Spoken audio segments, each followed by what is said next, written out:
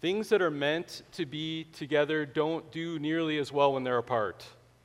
You could have the finest automobile there is with the best engine, but you take that engine out of the automobile and just lay it on your driveway, and the engine isn't going anywhere. And actually, your car's not going anywhere either. The human heart is a fantastic, magnificent piece of God's engineering and design. Usually it goes for decades upon decades without us having to do anything. I know sometimes there's procedures, but for the most part, it just keeps on beating away. But the human heart, again, if you remove that and take it separately, it is not very useful at all. And it's not going to last long. It can't accomplish much. You can't send it out to get pizza. It's not going to be doing much of anything. It's meant to be connected.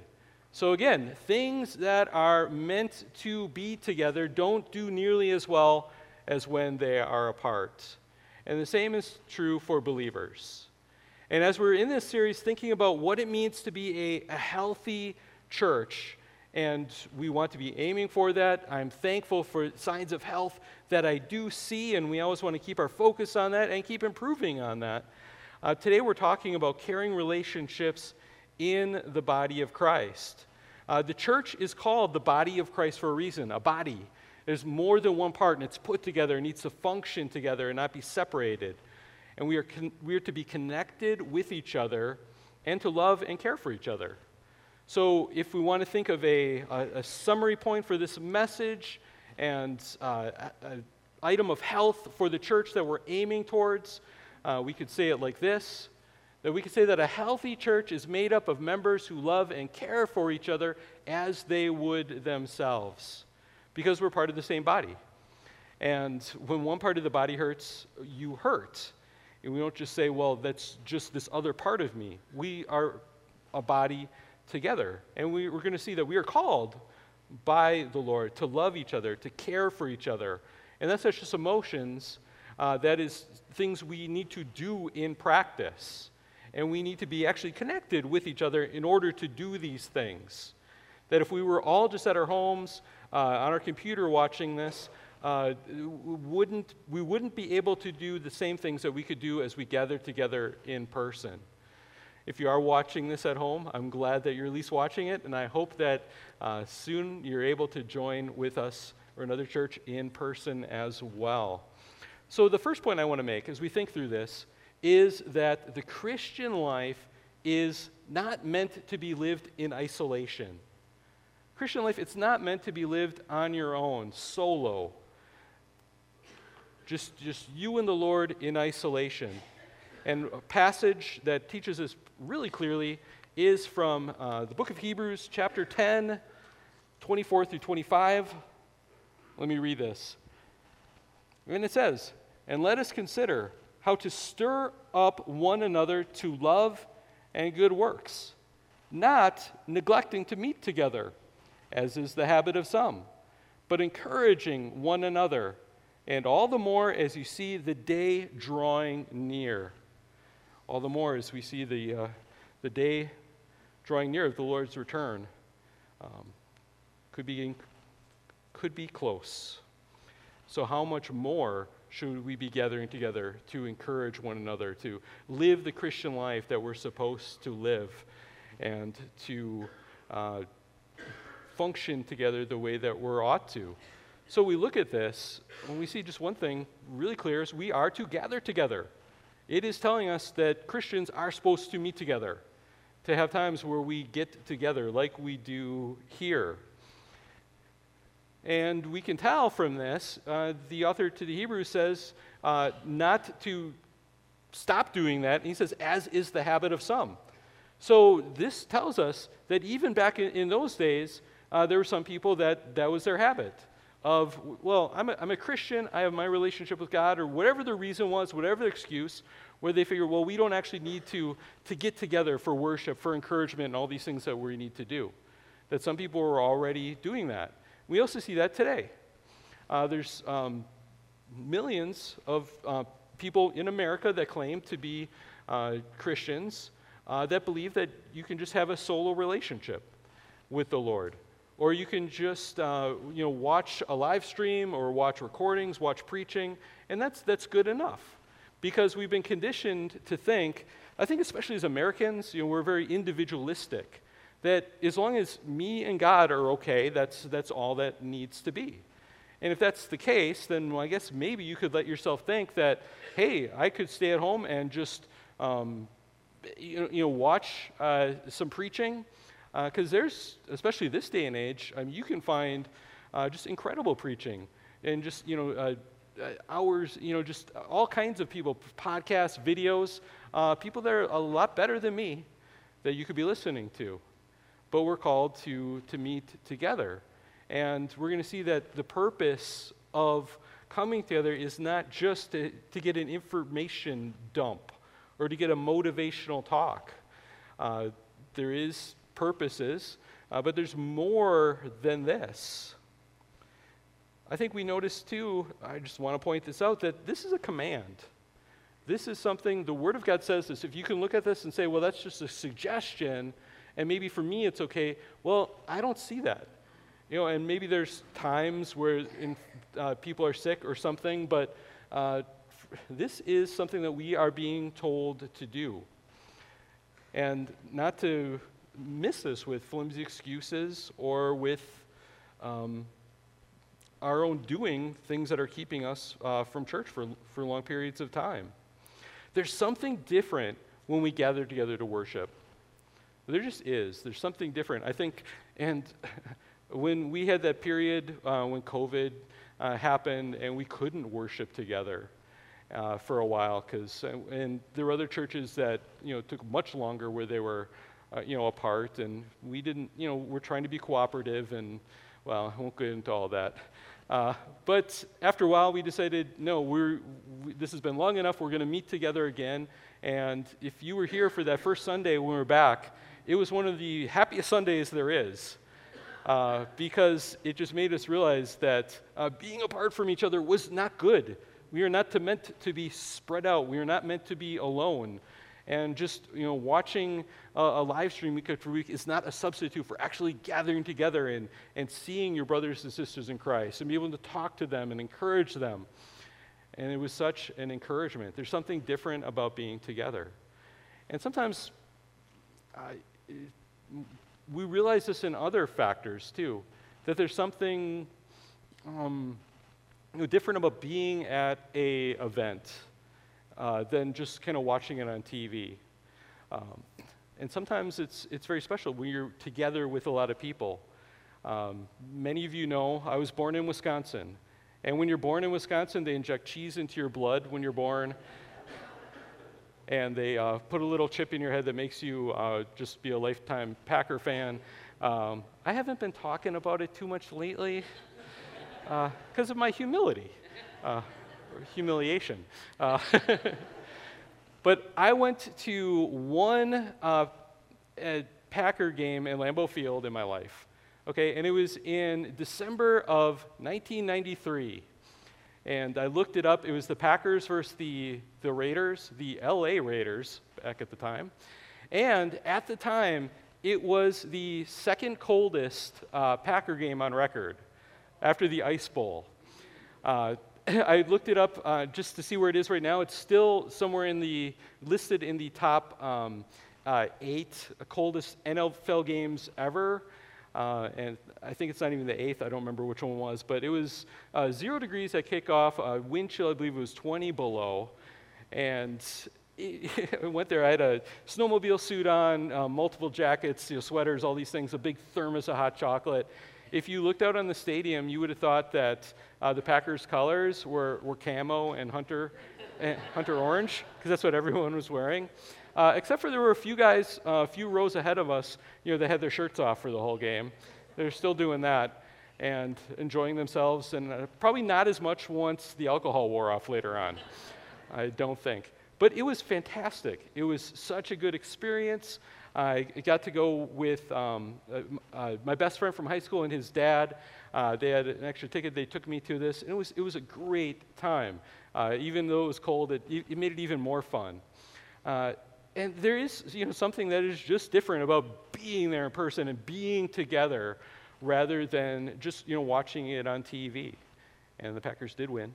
But it was a fantastic thing.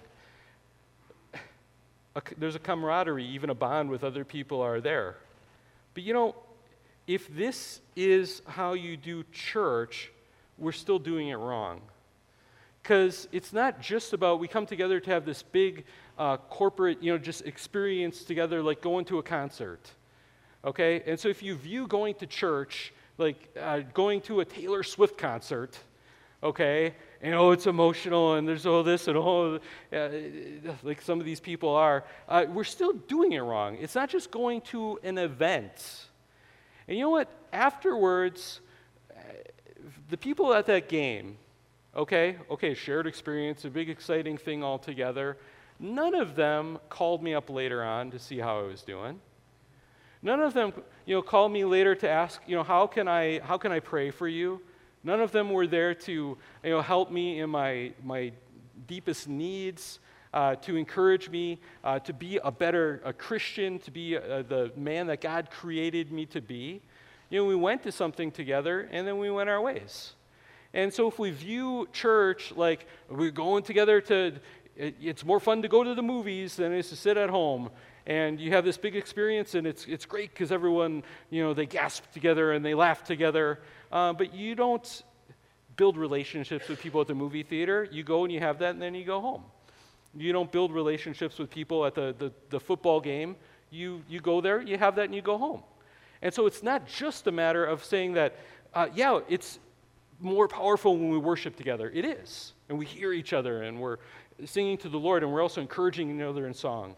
It is also true, I think, that there is something unique and different about sitting under the Word of God together like this.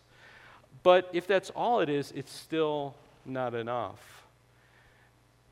Well, actually, there were two people from that Packer game that did call me to see how I was doing, that did and do pray for me, and that have been there for me in my darkest times.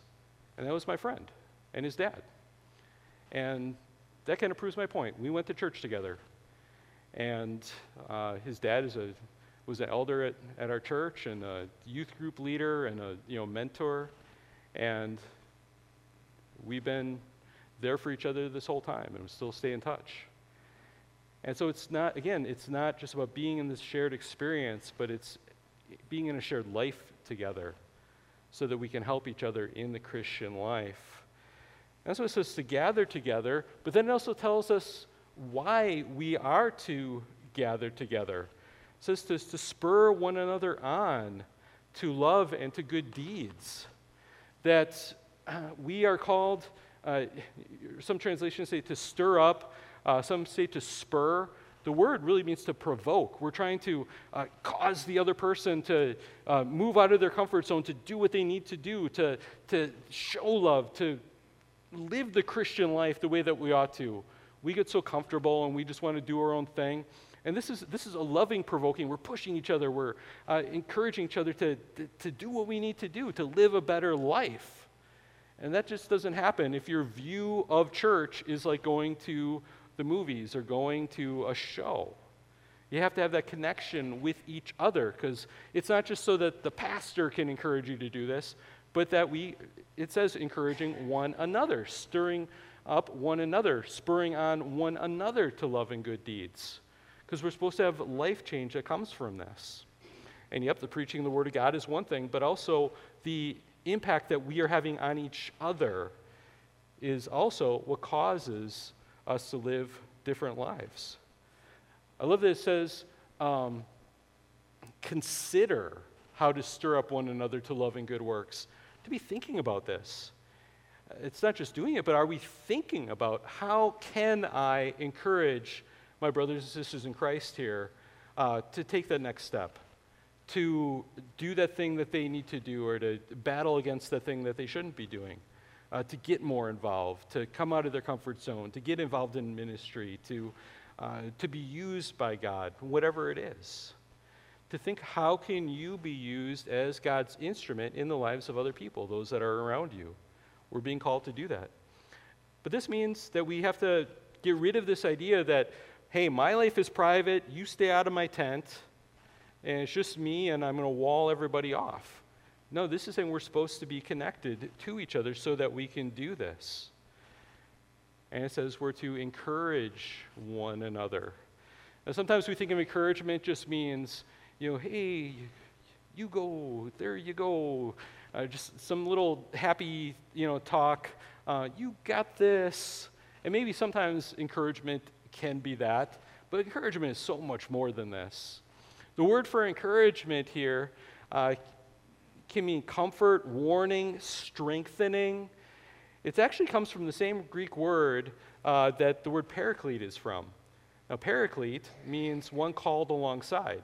Now, this is really important because Jesus said, when I leave, I'm going to send you another paraclete, another comforter. And again, it's not just to make you comfortable, but he was sending the Holy Spirit to come alongside us and to help us to live the Christian life. And there's another comforter, another helper, however you translate it, because Jesus also is one of these. And we're being called now to do the same thing. So yeah, it's the Holy Spirit working in our lives, but we are also called to be instruments of the Holy Spirit in the lives of each other. And encouragement, again, doesn't just mean to comfort. Sometimes it's translated like that. It doesn't just mean to soothe you, put you on a nice little pillow. Maybe there's times where that type of comfort is needed, but sometimes it means to give strength. To comfort in the sense of to pump strength into somebody to do what they need to do, something that they know they need to do, but they need the encouragement to do it. And we're called to be doing this for each other. So the Christian life, not meant to be lived in isolation. And as we look at these other points coming up, we're going to see that it would be impossible to live out the commands that we're going to see next in isolation from each other. It just wouldn't work. So even if Hebrews 10, 24 through 25, if that was removed from the Bible, we would still realize we got to be getting together. We have to be in each other's lives. So the second point is that we are called to love each other. This is not a minor command in Scripture. This is not this subtle thing that's, I guess it's in there if you look really hard. You would have to work really hard to miss this as a command from the Lord. It is there a lot. In your bulletin, if you have the outline, on the back of that, I have a collection of verses. And I hope you take time to meditate through these. If you look through that, you will notice the word love showing up many, many, many times. In many places, from the lips of Jesus, the New Testament authors, others, it is there a lot, saying to love one another. It is not just a vague hint. I want to give you quick reasons from Scripture why we are supposed to love one another. And first, it is a command from Jesus. It is commanded to us from the lips of our Lord. Other places in Scripture too, but Jesus told his disciples this in many places very clearly. One of those places is John 13, 34 through 35. A new commandment I give to you, that you love one another, just as I have loved you. Don't let that slip away. We're to love one another just as he has loved us first. As he has loved us, you also are to love one another. He said it again.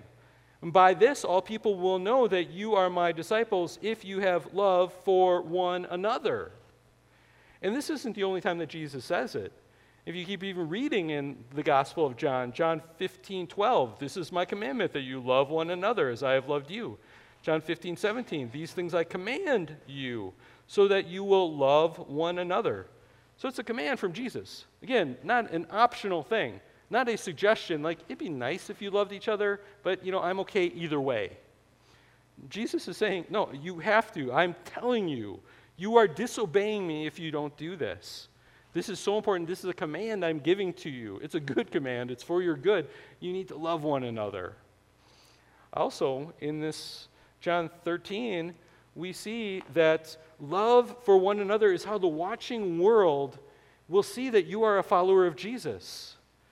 By this all people will know that you are my disciples, my followers. You're becoming like me if you have love for one another. Conversely, that means if we're not doing that, the world is going to have a tough time seeing that we're followers of Jesus.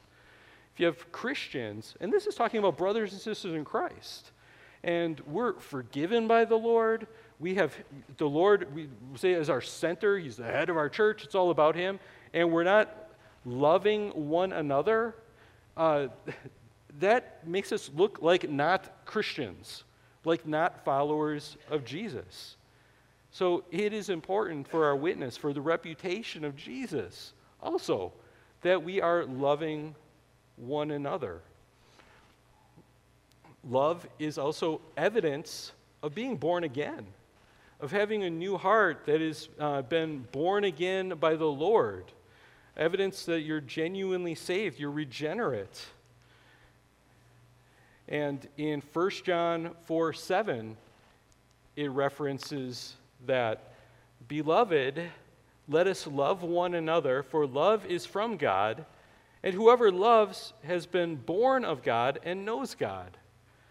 So again, it's showing this connection between loving one another and having received a new heart from the Lord, being born of God, being born again. Loving one another is not a cause of being born again. It's not a cause of salvation, but it is a fruit. It is a result of being born again. That if you are genuinely saved, you have a born again heart, you've received a heart transplant from the Lord, and this heart is a heart that is growing in love for each other. Not perfect. It'd be great if it was, but growing in genuine love for the Lord and for the Lord's people. This verse also says that love is from God. Another place in 1 John, it says that God is love. He's our example from this. And this means that we're also called to love each other because God is love, and discipleship is growing in likeness to him. So if love starts with God, comes from God, he's the definition of that's who he is, and growing as a disciple, as a follower of Jesus means becoming more like him, then yeah, it means that we are growing in love for each other. That Jesus loved each of you enough to die on the cross for you. He died for your salvation. He died for sinners. He died specifically for the church.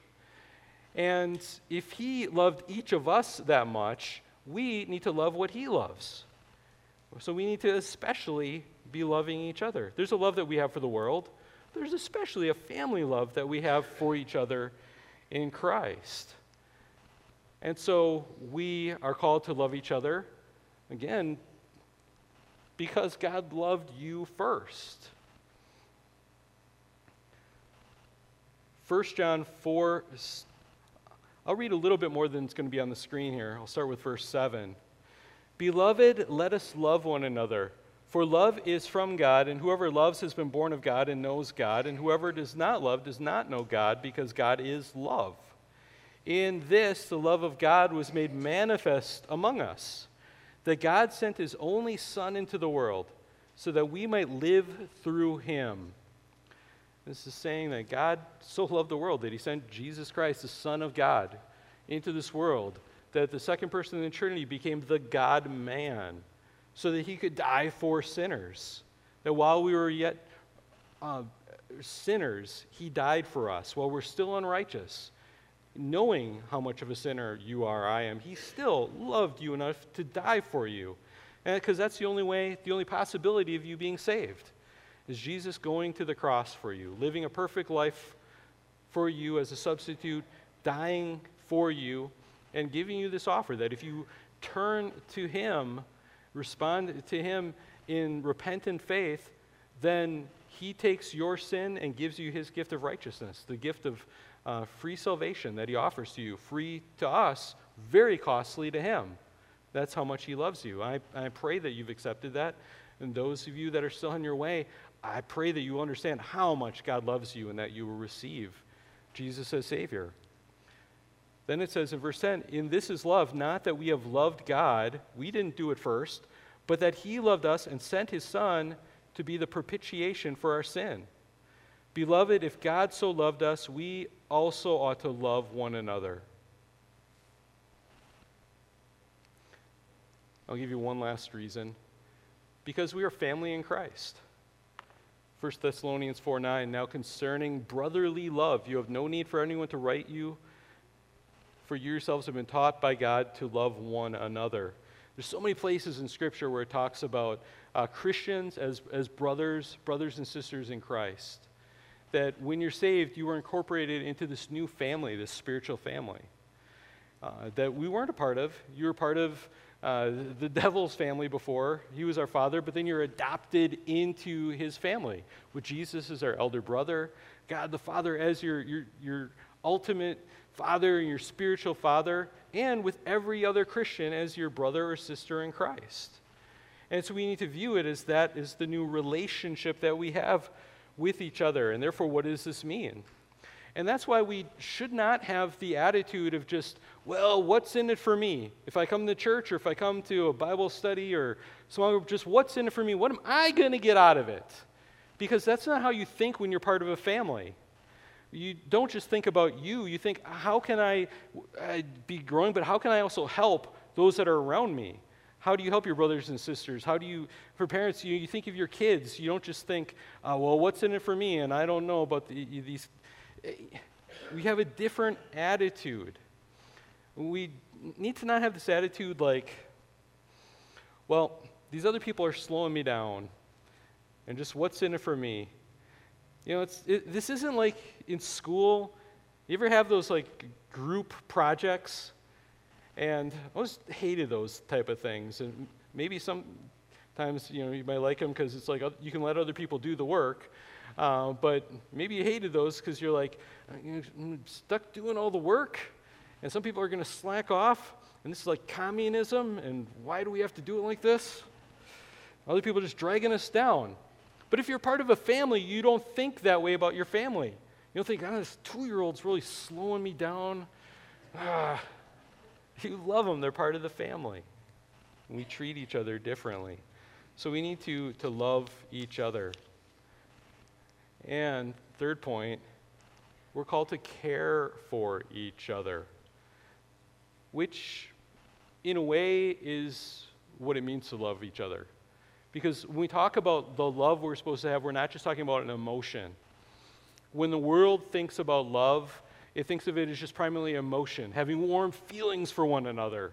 And that's not what we're saying here. It's not just about having warm feelings for each other. And if I can just have warm feelings towards you and you can just have warm feelings for each other, we've done our duty, and that's all it is.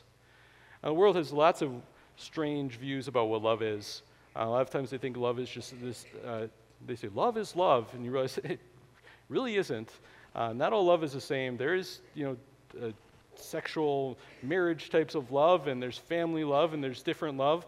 But when it talks about love here, this is talking about not just a feeling. I mean, there should be feelings too, but it's to love it. This is a verb. This we're to be doing loving things, and that means caring things. Not just tokens of our love for each other. Doesn't mean we're just giving flowers out left and right. Okay, maybe sometimes that might be something we do, but there's other things that we do that are part of caring. If you're taking care of your baby, changing their diaper is an act of love. It may not be this romantic thing, but it's showing care, and you do it because you love that child.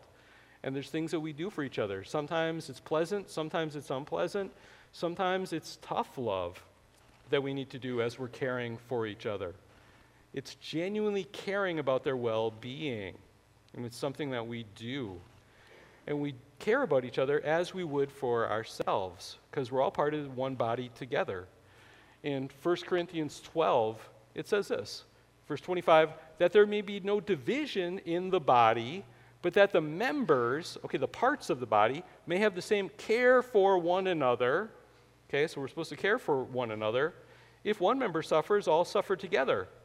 If one member is honored, all rejoice together, because you're part of the same body. If you win an award, you don't have one part of your body that's grumbling and like, I didn't win that award because it was a race and I'm just a hand. You as a whole thing are happy. If you get hurt, You can't separate different parts of you and say, well, I'm fine, because it's just my leg that's broken. No, you as a whole are hurt. In the same way, that's the attitude we're supposed to have for each other. And when one is hurting, we all hurt. When one rejoices, we all rejoice. Instead of being, bitter that, that person, got ahead and I deserve that instead. That's having a divided attitude. We're not called to have that. And we recognize, too, if you look at the rest of this passage, that there's different parts of the body. We need each other. We're not all the same. We have different ways that we contribute, different specialities that we have. Your eyes, your ears, all these different parts have different things, and we all need each other as well, too. We need to live out the one another's that are in Scripture. I mentioned there's a Scripture collection that I put together on the back of your outline.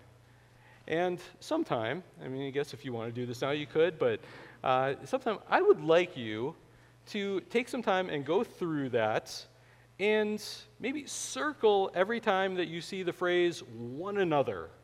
You're going to see that a lot. And this isn't even every time in Scripture. There's more than are here. Circle when you see one another, and then underline what it is you're supposed to do for one another.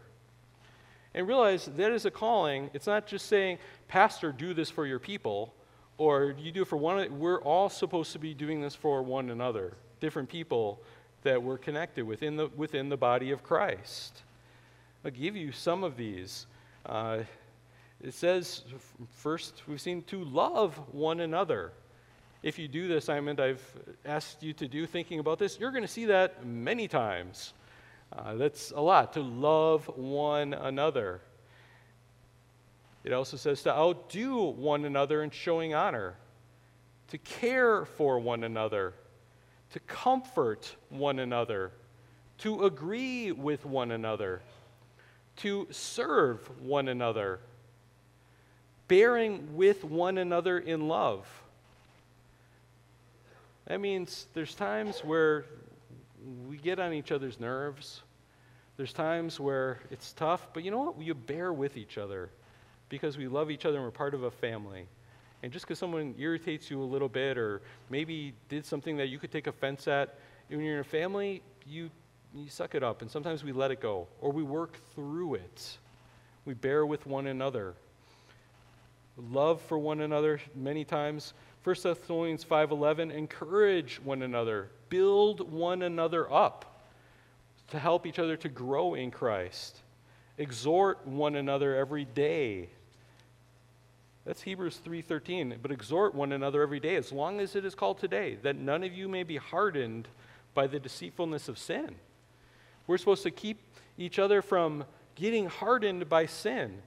And how good is that, to have people in your life that would care about you enough that if they start to see you being enamored by sin, being taken in by it, that they're willing to step into your life and to intervene somehow to try and draw you out of that.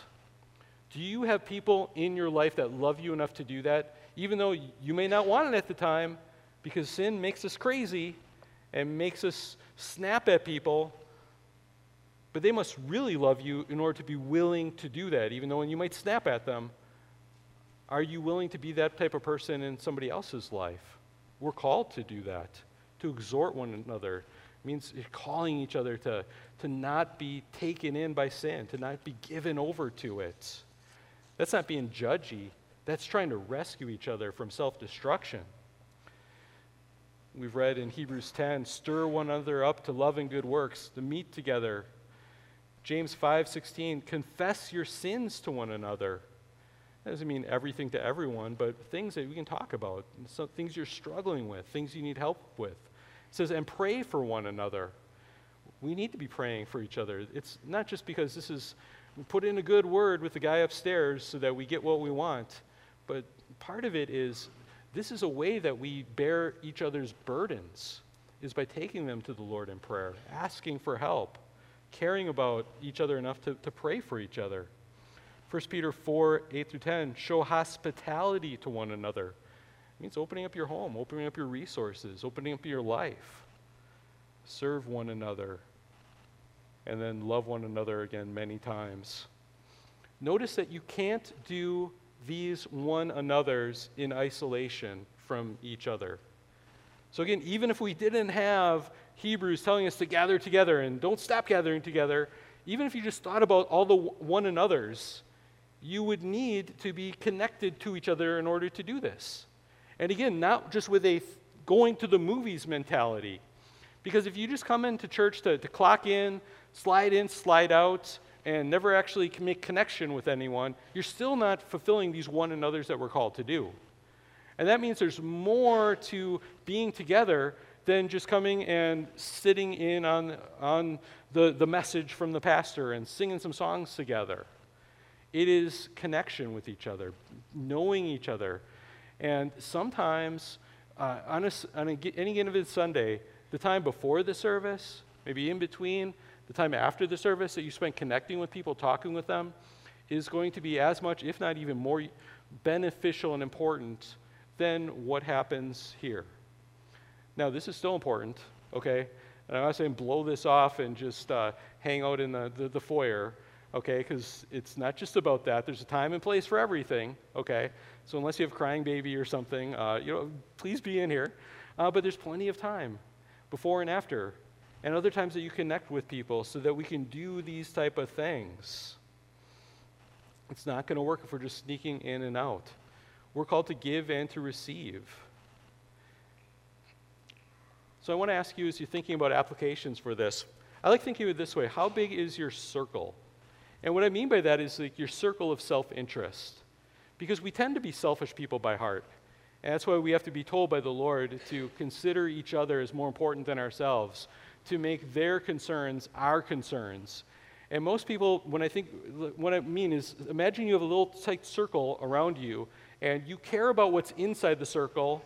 Okay, you're concerned about that, and what's outside of the circle, you don't care about that. Somebody else's business. And therefore, how big is your circle? To a lot of people, it's not even anybody else, it's just them. And everyone deep down, they care about themselves. But some people say, well, my circle's a little bit bigger. I'll fit my family into it. So I want what's good for my family, but everyone else, some say, well, okay, I got some close friends. But the Lord isn't wanting us to have these small circles. As we grow in love, we're expanding our circles so that we're caring about more and more people and making their concerns our concerns. And so if we really recognize that our people in your church are your brothers and sisters in Christ, and we're supposed to do good for all, but the Bible says, even especially to those in the household of faith, you have a special concern. Like you have a special concern for your biological family that is distinct from your concern from your neighbors. And that's okay? But the more we realize that your whole church is your family, the more hopefully we're enlarging our circle to care about other people, not just your close friends and those that you already know, and trying to pull other people into and showing genuine concern about them. You need others, and others need you too. One another goes both ways, right? So that means that there's things that you need to do for other people, and you need them to do it for you. Be glad when they do, even if it's tough love. It goes both ways. This also means, I think, when you think about this, you can have a different attitude for, let's say, going to a church program or a Bible study or an event or gathering together with other people. Because if you're just thinking about what is in it for me, like, is this going to help me? Is this something I need? Then you might say, well, I don't really need to go to this. What's the point of this? But if you think, wait, maybe my point, part of why God wants me to go to this is that I can be an encouragement to other people. That by being there, I can help other people in the small group, in the Sunday school class, in the Bible study, whatever it is, that the event, that you're also there so that you can encourage other people, that in the discussion they can hear things that you have to say, that you can find out more about them so you can be praying for them, helping them, giving tangible help when it's needed. It's going to change how you view sermons. It really will. Because if you're just thinking, well, in this passage, is this something I need to hear, or this isn't something I need to hear? Well, first of all, if it's from the Bible, we all need to hear it. And even if you didn't think that you need it right now today, you might need it for the future. And you might need to store this up for when it really is important. But if it's not just about you, but it's about other people, maybe God is teaching you something so that you are equipped to help somebody else. Maybe you don't struggle with this issue. Maybe it's not a problem for you.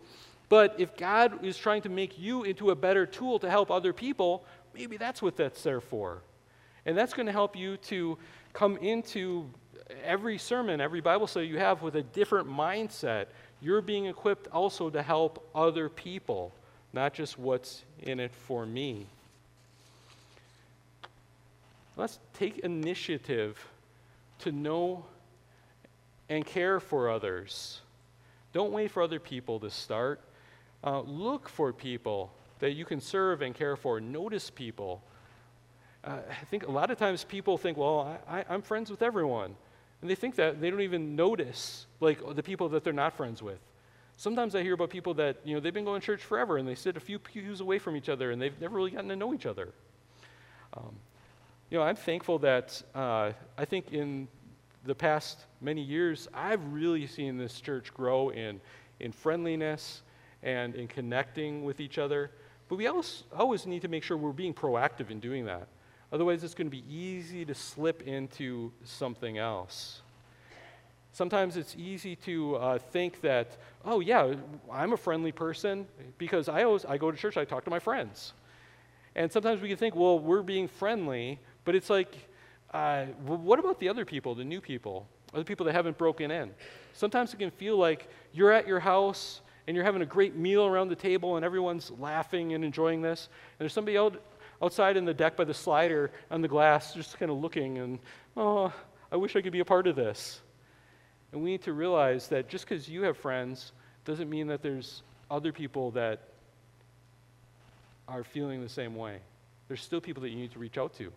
A practical thing you can do, after a service, usually we're tempted to find our friends and talk to them. What if you made it a goal to find somebody that you don't know yet and to talk to them for a little bit before you talk to the people you already know? That can be a great way to push yourself to meet and welcome more people.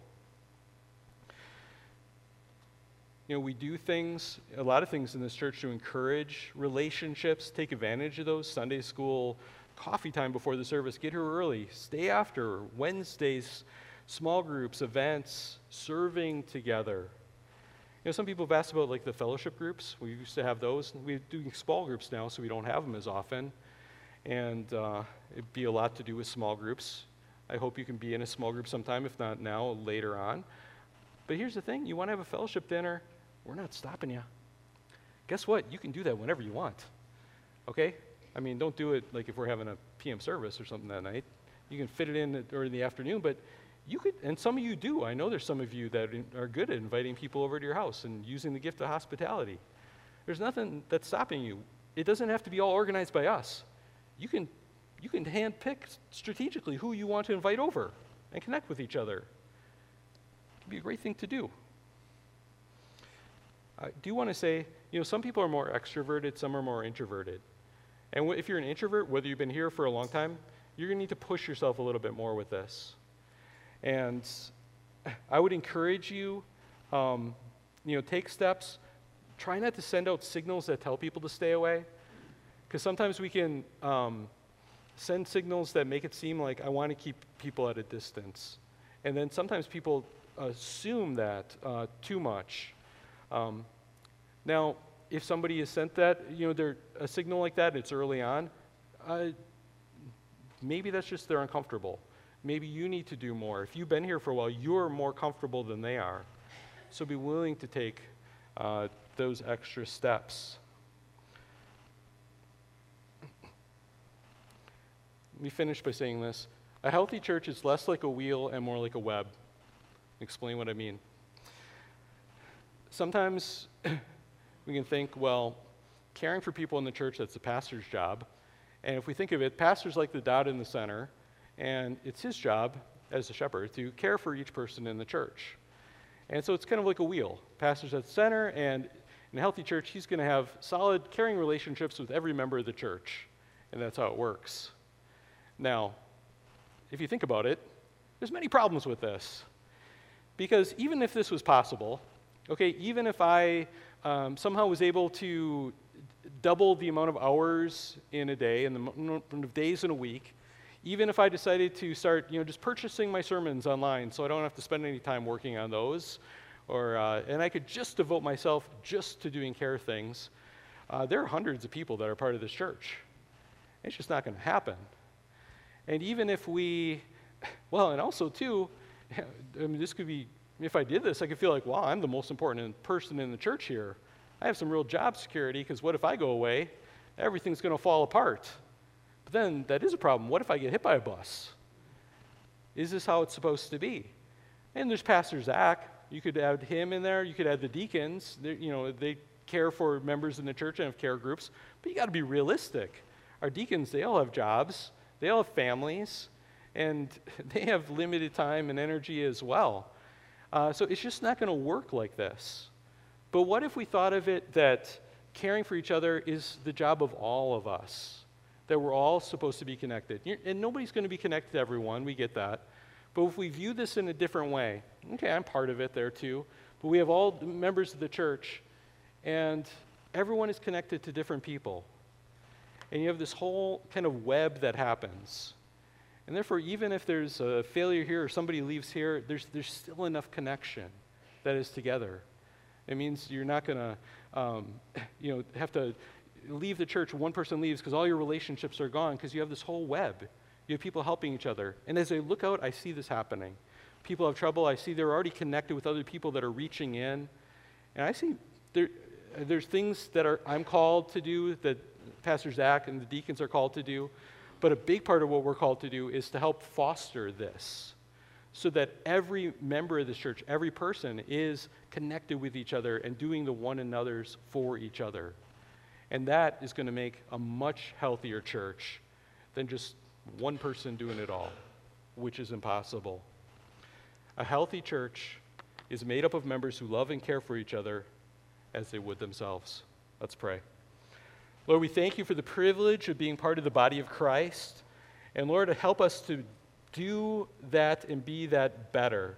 May we gather together for the purpose of not just worshiping you and learning from you, but that we can care for each other and love each other and fulfill the one another's that you call us to do. Thank you for the privilege of being in the body of Christ, paid for by the blood of your Son, who is the head of our church.